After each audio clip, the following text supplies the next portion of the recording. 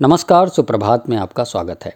मैं शिव पांडे आज पढ़ रहा हूँ DK सिंह की रिपोर्ट, जिसमें वो कह रहे हैं कि भारत जोड़ो यात्रा के 100 दिन पूरे हुए, मगर कांग्रेस का मकसद सत्ता नहीं नजर आ रहा।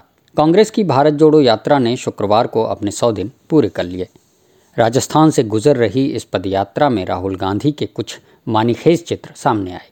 उनके साथ सांसद प्रतिभा सिंह तो दिखी ही, उनके दो विरोधी हिमाचल प्रदेश के नए मुख्यमंत्री सुखविंदर सिंह सुक्खू और नए उप मुख्यमंत्री मुकेश अग्निहोत्री भी साथ चलते नजर आए, जिन्होंने प्रतिभा सिंह की महत्वाकांक्षाओं पर पानी फेर दिया था।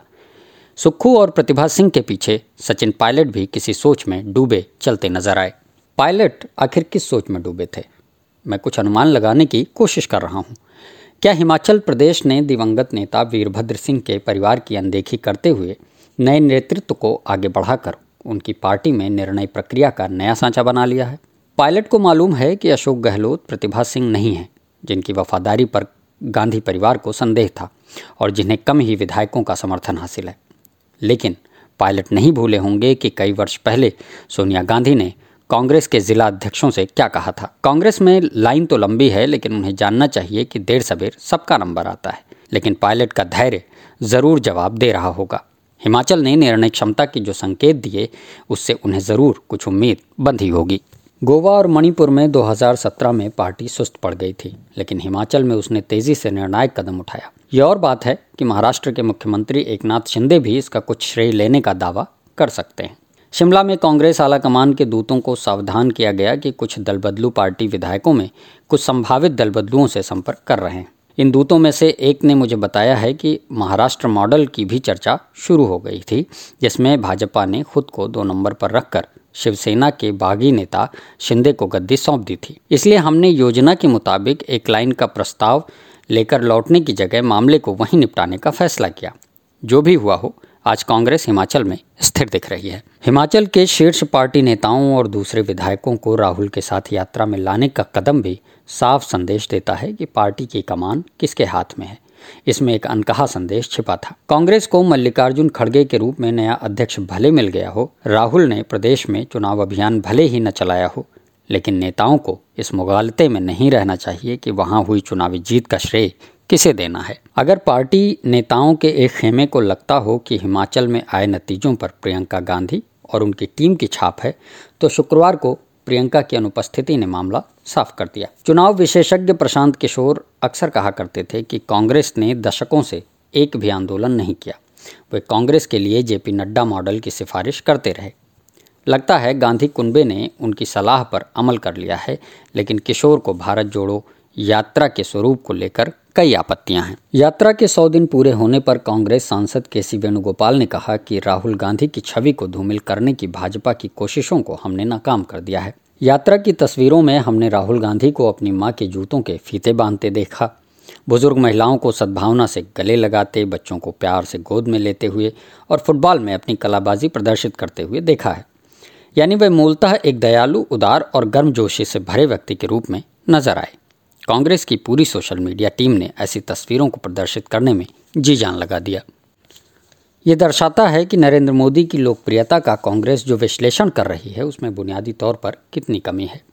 वे इसलिए लोकप्रिय नहीं हैं कि वे अपनी मां के पांव धोते या मोरों को दाना खिलाते दिखते हैं। उनकी लोकप्रियता महत्वाकांक्षी भारत को वे जो सपने दिखाते हैं उसके कारण है, चाहे कई लोगों को वे सपने कितने भी खोटे क्यों न दिखते हों। क्या भारत जोड़ो यात्रा राहुल गांधी को एक ऐसे नेता के रूप में पेश करने में सफल हुआ है जिसके पास देश के लिए कोई सपना है? वे आधा दर्जन से ज़्यादा प्रेस कॉन्फ्रेंस कर चुके हैं, यूट्यूब वालों को 2-3 इंटरव्यू दे चुके हैं और भारतीय अर्थव्यवस्था में उन्हें जो खामियां दिखती हैं उन पर रिजर्व बैंक के पूर्व गवर्नर रघुराम राजन का इंटरव्यू ले चुके हैं। ये सब मोदी सरकार की नीतियों की आलोचना पर ही केंद्रित रहा है, जो वे वर्षों से करते आ रहे हैं। दरअसल मोदी को सत्ता से हटाना ही उनका वैकल्पिक सपना है, जिसे जनता ने 2014 के बाद से कबूल नहीं किया है। कांग्रेस के एक नेता ने राहुल से अपनी बातचीत का हवाला देते हुए मुझसे कहा था कि मोदी से लड़ने के लिए कांग्रेस अभी 10 साल तक उन पर भरोसा कर सकती है और वे ये लड़ाई लड़ते रहेंगे। लेकिन यह वादा कांग्रेस के कार्यकर्ताओं और नेताओं में जोश नहीं पैदा कर सकेगा। उत्तर प्रदेश के भाजपा अध्यक्ष भूपेंद्र सिंह चौधरी ने कहा कि राहुल गांधी को कांग्रेस जोड़ो यात्रा शुरू करनी चाहिए।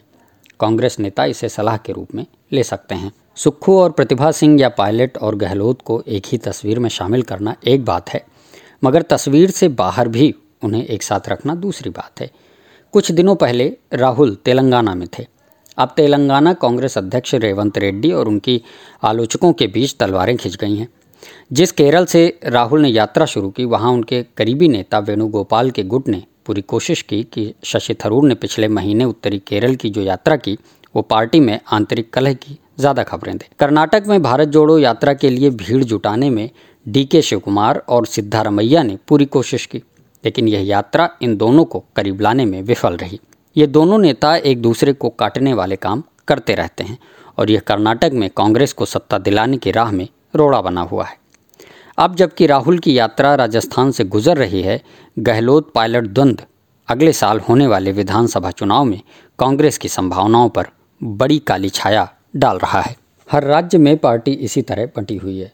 राहुल अगर अपनी पार्टी को ही एकजुट नहीं रख सकते तो देश को जोड़ने का उनका मिशन विश्वसनीय नहीं लग सकता। राहुल गांधी का मानना है कि यह यात्रा किसी राजनीतिक या व्यक्तिगत मकसद के लिए नहीं है, बल्कि नफरत, भय और हिंसा की राजनीति के खिलाफ है। इस विचार ने वामपंथी उदारवादी बुद्धिजीवी जमात को उनके इर्द गिर्द ला दिया है। अभिनेत्री स्वरा भास्कर से लेकर एक्टिविस्ट मेधा पाटकर तक और वकील प्रशांत भूषण से लेकर लेखक तुषार गांधी तक ये सूची काफ़ी प्रभावशाली है। इसमें बस एक ही खामी है, वो ये कि ये कांग्रेस के विस्तृत दायरे के लोगों की ही है। ये वैसा ही है जैसे धर्म बदल चुके व्यक्ति को उसके नए धर्म के बारे में उपदेश दिया जाए। इससे कांग्रेस को अपना आधार बढ़ाने में और भाजपा के आधार में सेंध लगाने में शायद ही मदद मिलेगी। भारत जोड़ो यात्रा की संकल्पना जब की जा रही थी, तब इसे पार्टी में नई जान फूंकने के जन उभार कार्यक्रम के रूप में चलाने का विचार किया गया था। इसे राहुल की तपस्या या किसी आध्यात्मिक खोज के रूप में नहीं देखा गया था। जहां तक कांग्रेस की बात है, राहुल ने इस यात्रा को सचमुच एपॉलिटिकल बना दिया है। सुनने के लिए धन्यवाद। हम कल फिर हाजिर होंगे सुप्रभात के एक नए एपिसोड के साथ। नमस्कार।